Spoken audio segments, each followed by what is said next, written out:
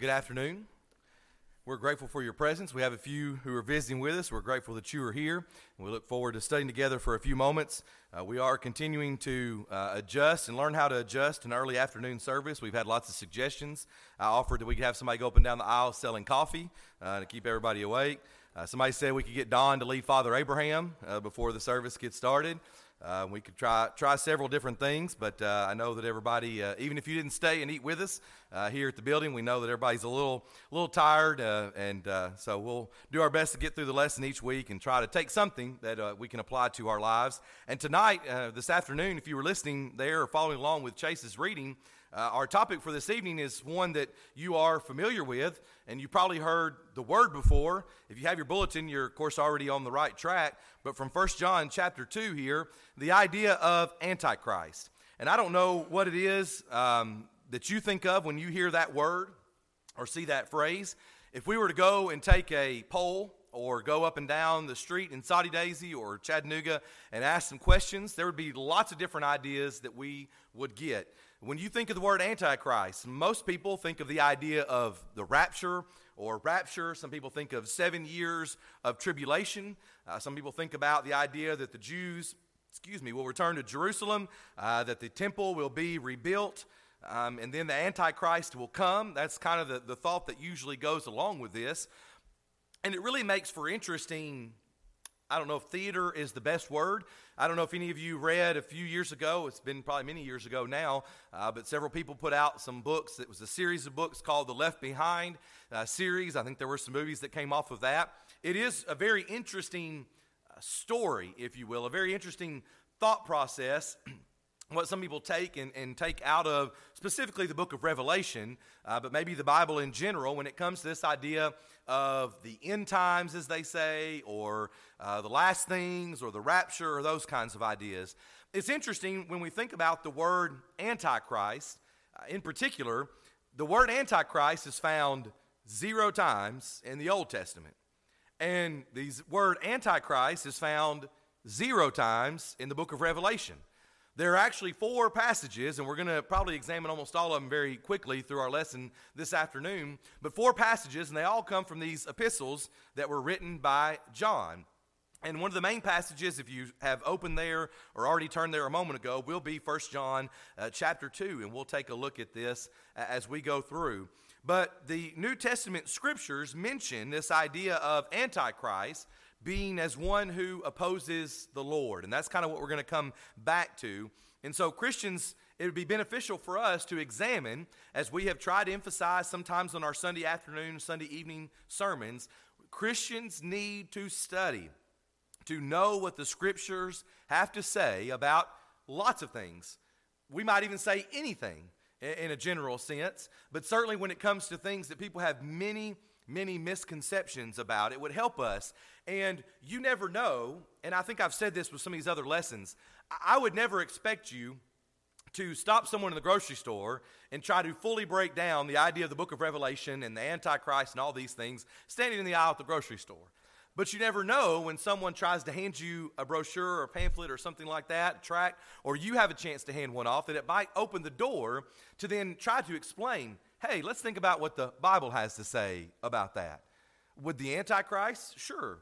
Then if someone opens their Bible and studies what it has to say about that, maybe they're interested in studying what it has to say about baptism or about Jesus or about lots of other things that would really be helpful if we could teach others. And so we want to be prepared, although I understand, because certainly I kind of learn myself and remind myself sometimes when I say, well, I know that that's the case, but I really can't put my finger on that verse. We all need to be a little better informed, not that we'll have everything right off the top of our head, but that we can be able to speak clearly as the Bible speaks about some of these things. One of the things that we always emphasize when it comes to these kinds of lessons is understanding context. So let's talk for a moment as we begin to talk about John's context here. John is writing in the latter part of the 1st century. Most people would date the book of 1 John around 90 AD was when it may have been written. And the problem that had begun to arise in the church is the problem of Gnosticism. Now, if you're like me, unless you do more study, that seems like a really big word that you're unfamiliar with. you don't even know what it means, or it's hard to even break down. And as I was doing some more study over the last week, I reminded myself of this idea that the word Gnosticism, or a person being a Gnostic, is a very broad category. It's not one of those things that when you sit down, then you can just say, oh, well, that's it. I know exactly what you believe, because there's different branches, we might even say, of Gnosticism. The word Gnosticism is a break off of the word gnosis, which is the word for knowledge. And so in a lot of ways, just to try to give you a general overview, it deals with the people who are Gnostics believe that salvation is dependent upon a knowledge, or really it's like a secret knowledge. You know, it's maybe just, if you're a Gnostic, you know, but you may not know otherwise. And so it's a very broad category to talk about this idea of a secret knowledge. Some people you'll see, they claim to have this special knowledge, and they'll sort of teach the idea that matter, M-A-T-T-E-R, all matter is evil, and the soul is good. And it gets really deep from there, a lot of different branches, like I said a moment ago. But the Gnostics developed concepts or ideas of the nature of Christ which were not true. So let's back up. If you were with us this morning, we talked about the Corinthians, and we said the Corinthians, part of their troubles were they'd been some pretty bad people who had done a lot of bad things. They had been involved in fornication and adultery, idolatry, homosexual relationships, all of these things. But also, so Christians, as Paul's writing, this is what they're fighting. They're fighting their past, what they had always done. Also, some Christians are fighting new ideas and different things. Paul or John or whomever had been with them, they had taught them about Jesus. Those folks depart for whatever reason, and then these people are left going, well, you know, there's this new preacher down the road, and he's preaching that Jesus wasn't really God. He was just a man. And that's one of the other things that you'll sometimes hear with Gnosticism is their concepts were based on what they believed to be the incompatibility.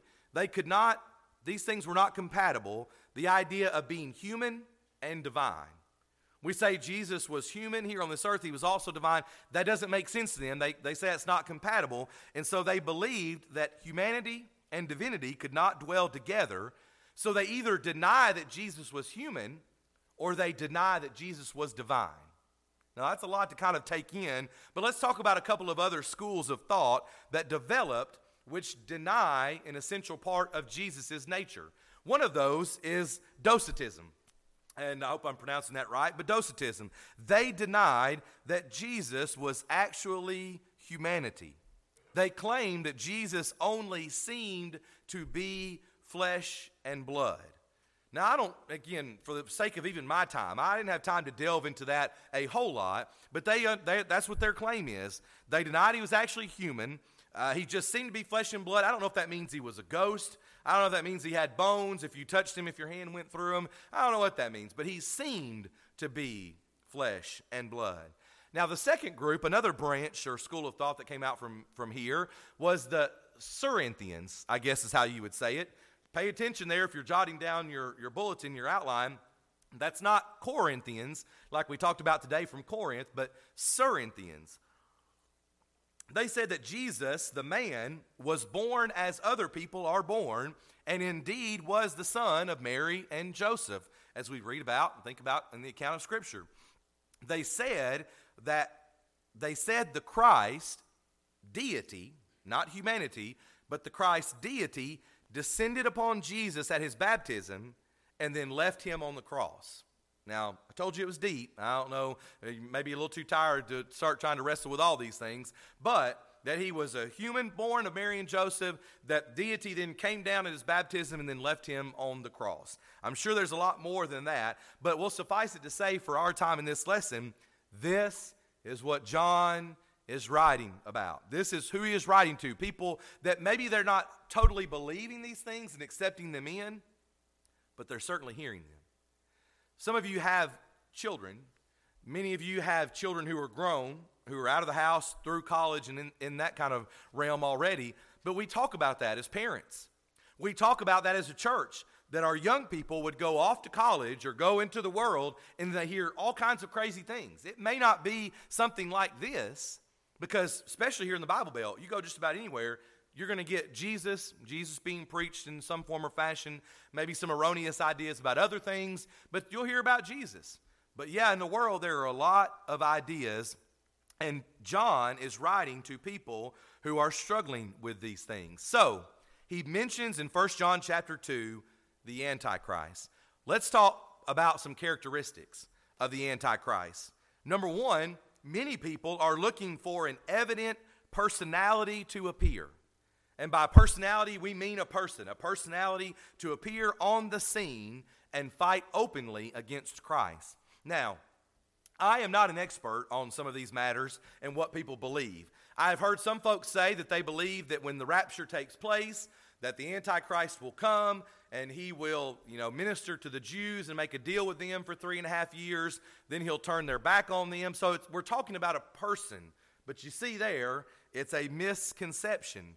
And I'll tell you this, I learned the hard way like we do sometimes. Be careful what you type into Google when you type in Antichrist into Google, right? Because there was a picture of the president before this current one that popped up. There was a picture of the president before that one that popped up when you type in Antichrist, right? Because that's what people say when they talk about the Antichrist. They're talking about one powerful person, not only in personality maybe, sort of charming people and ruling over the world, but also someone that would be powerful enough to go through and kind of unite people for a time and then maybe openly fight against Christ. But here's kind of the problem with that. It would be too obvious, and notice what John says there in 1 John 2 and verse number 26. 1 John 2:26, he says, "These things I have written to you concerning those who try to deceive you." You see, one problem or with the misconception about this would be that if it's one powerful, evident personality, would be that people would recognize that, and it would be sort of hard for that person to deceive people. Look at 2 John, verse 7. You may not have to go far in your Bible there. 2 John, verse 7. This is one of the other passages where Antichrist is mentioned. "For many deceivers have gone out into the world who do not confess Jesus Christ as coming in the flesh. This is a deceiver and an antichrist." So there's kind of a problem here with what many people have an idea when they think about this idea of antichrist. So then what is the truth maybe, or at least part of the truth here as we think about characteristics of this person or people? Well, first of all, we would notice the truth of the matter is that rather than being one powerful personality, it's more than likely, according to John here, seems to be many people who are secretly working in opposition to Christ. And you might add that into your notes there if you're jotting it down. But many people who are secretly working in opposition to Christ. The real meaning of anti, as we know, is opposed to or against.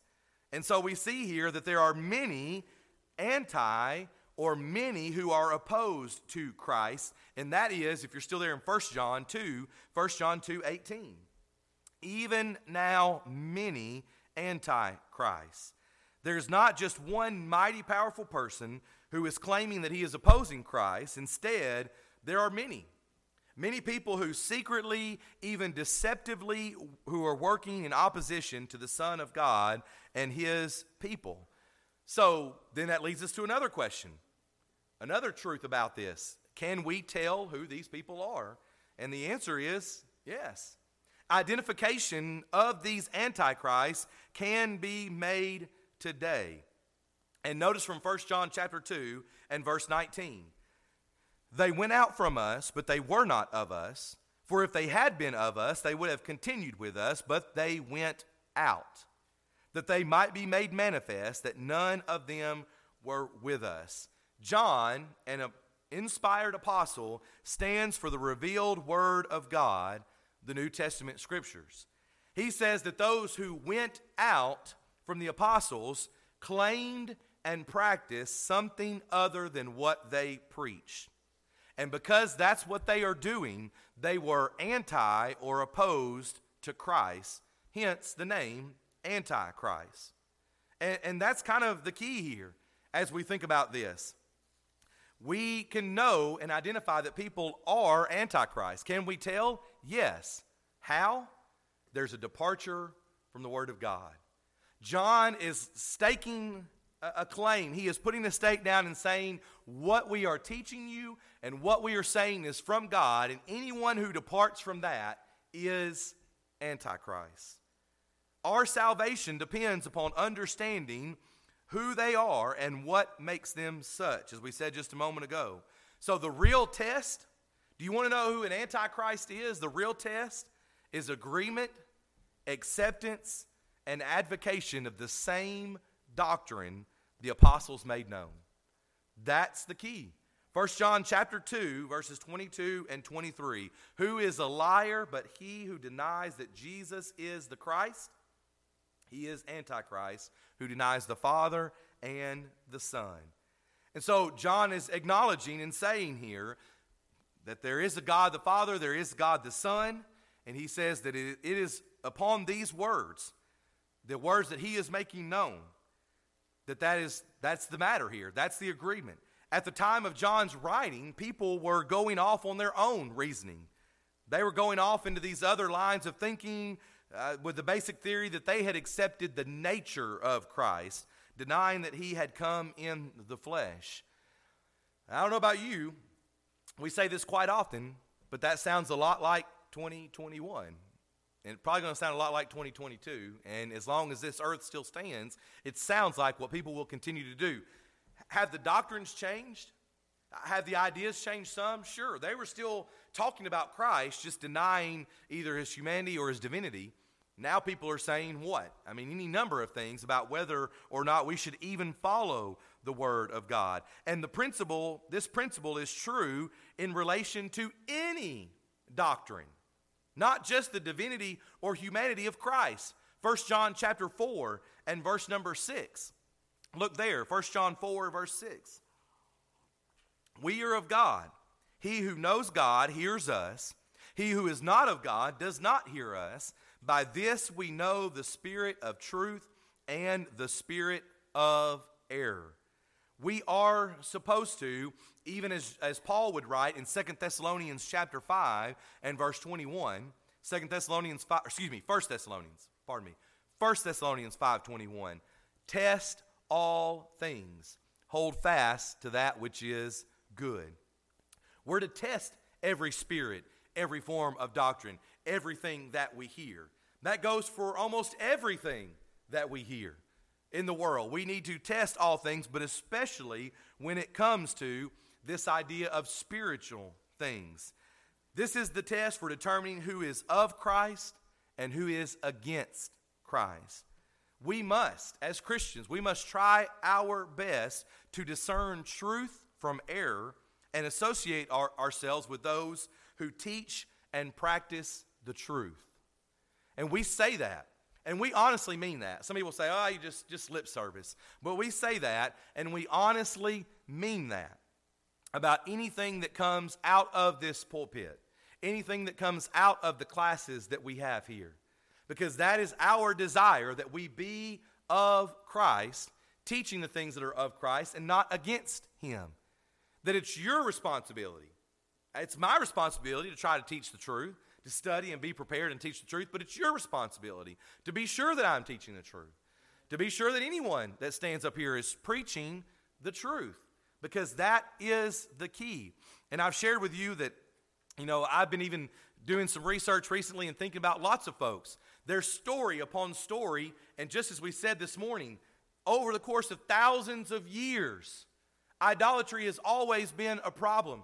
Over the course of thousands of years, people have always had a problem with some who claim to be leaders and stand before a group and say one thing, but are practicing something else. Whether they're taking money from the congregation or whether there's sexual impropriety or something else in their life that they're dealing with, there are people who will always stand up and say one thing and do something else.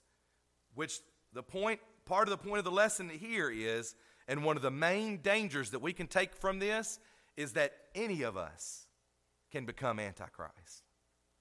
See, why talk about this? I mean, what's the point? Why do we need to worry about these things? Well, certainly from a sense that we need to be able to identify people. We need to be able to call people out and say that person is Antichrist, Not because they're an evil person, not because they've murdered people or stolen lots of money, but because they're simply saying things that are contrary to the Word of God. They are not of Christ because they are not speaking the things that are true from the Word of God. And that is some people who blatantly do it, pardon me, and others who do it kind of on the sly, on the side. People who claim to be Christians. And one reason why this is important is not just that we can identify, but that we avoid becoming Antichrist. We avoid being able to outwardly appear very godly, but inwardly we're not doing what we should. Inwardly we are disobedient. We may be deceived by those who appear outwardly, they appear very godly, and we may be led astray. So it's up to us to take what we hear and to listen and to check what is said against the Word of God. Have you ever talked to someone who mentions some of the people that they see on TV from time to time? We'll just throw it out there, right? Obviously, not every person who's ever spoken on television, not every person who claims to be a preacher who preaches on television, not every single thing they say may be wrong. But you know, sometimes you ask somebody about what they do, what they listen to, what they know, and they'll mention, well, you know, I watch so-and-so, I watch this person, I watch that person. I flip through my television, and there's all kinds of programs you can pick out. And so many people can dress up, they can stand in front of a church building, and they can say something, and if you open up your Bible, it has nothing to do with what God has actually said about a particular matter. People may appear to be working for Christ and His cause, but the truth is that's not what they're doing. Do you remember Jesus' words in Matthew chapter 7 and verse number 21? And there at the Sermon on the Mount, we know the idea. Not everyone who says to me, Lord, Lord, shall enter the kingdom of heaven, but he who does the will of my Father in heaven. Matthew chapter 7 and verse number 21. They may say that Christ is Lord and that He is ruling their lives, but the truth of the matter is they're not living that way. Luke chapter 6 and verse number 46. Luke 6:46. Jesus says, but why do you call me Lord, Lord, and not do the things which I say? That's the kind of straightforward question we parents ask our kids sometimes. You know, you're saying one thing, you're claiming you want to be a part of this family, or you're claiming that you love me, but you're not listening or doing anything that I say. It happens amongst families. It happens with God very often as well.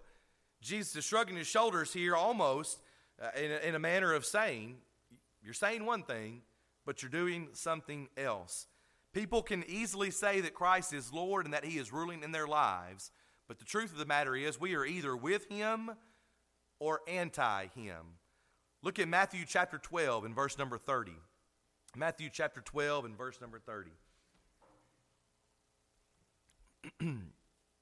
Jesus says, and you know, we talk about, people like to promote the idea that God is love, Jesus loved everyone, and all we have to do is love people. But you also know, if you know your Bible and your scripture, and you know the words of Jesus, He was pretty straightforward sometimes, right? Matthew chapter 12 and verse number 30. He who is not with me is against me, and he who does not gather with me scatters abroad. Sounds pretty simple. Sounds pretty cut and dry.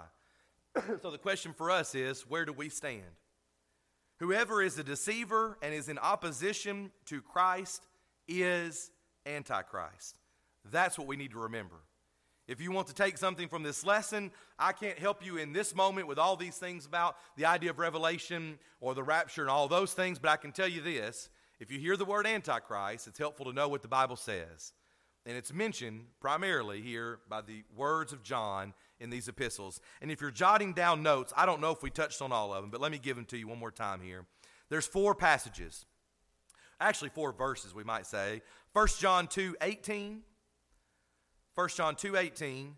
1 John 2:22. That was 1 John 2:22. 1 John 4:3. 1 John 4:3, and then 2 John verse 7. 2 John verse 7. And if you've not turned there, look back in that section of Scripture one more time with me as we begin to conclude this lesson. And notice one more time what John has to say here.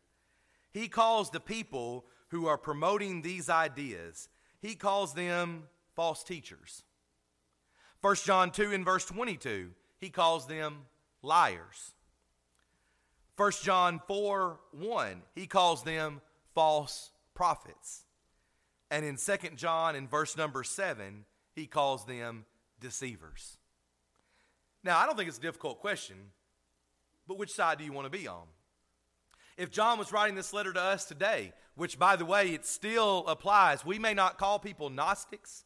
We may not deal with Docetism or Cerinthians or whatever those names they went by maybe at that time. But do you know people who deny Christ? Let me ask you that. Number one, do you know people who deny Christ? Do you, number two, know people who claim to follow Christ but deny him with their actions or the way that they live? You see, we have to take a stand in Christ. We are either on his side, fighting and living in his kingdom, or we are against him and his cause and his people. It sounds very harsh, and most of us are doing our best to try to follow after him. But when it comes to this term Antichrist, it helps us to know those people are false teachers, deceivers, liars, false prophets. And I think we all agree we don't want to be in that particular camp of people. And so as we conclude this lesson this afternoon, it's a very simple question. Are you with Christ or are you opposed to Christ? Maybe it gets a little more difficult as we begin to then examine whether or not our actions show we are with Christ or Antichrist.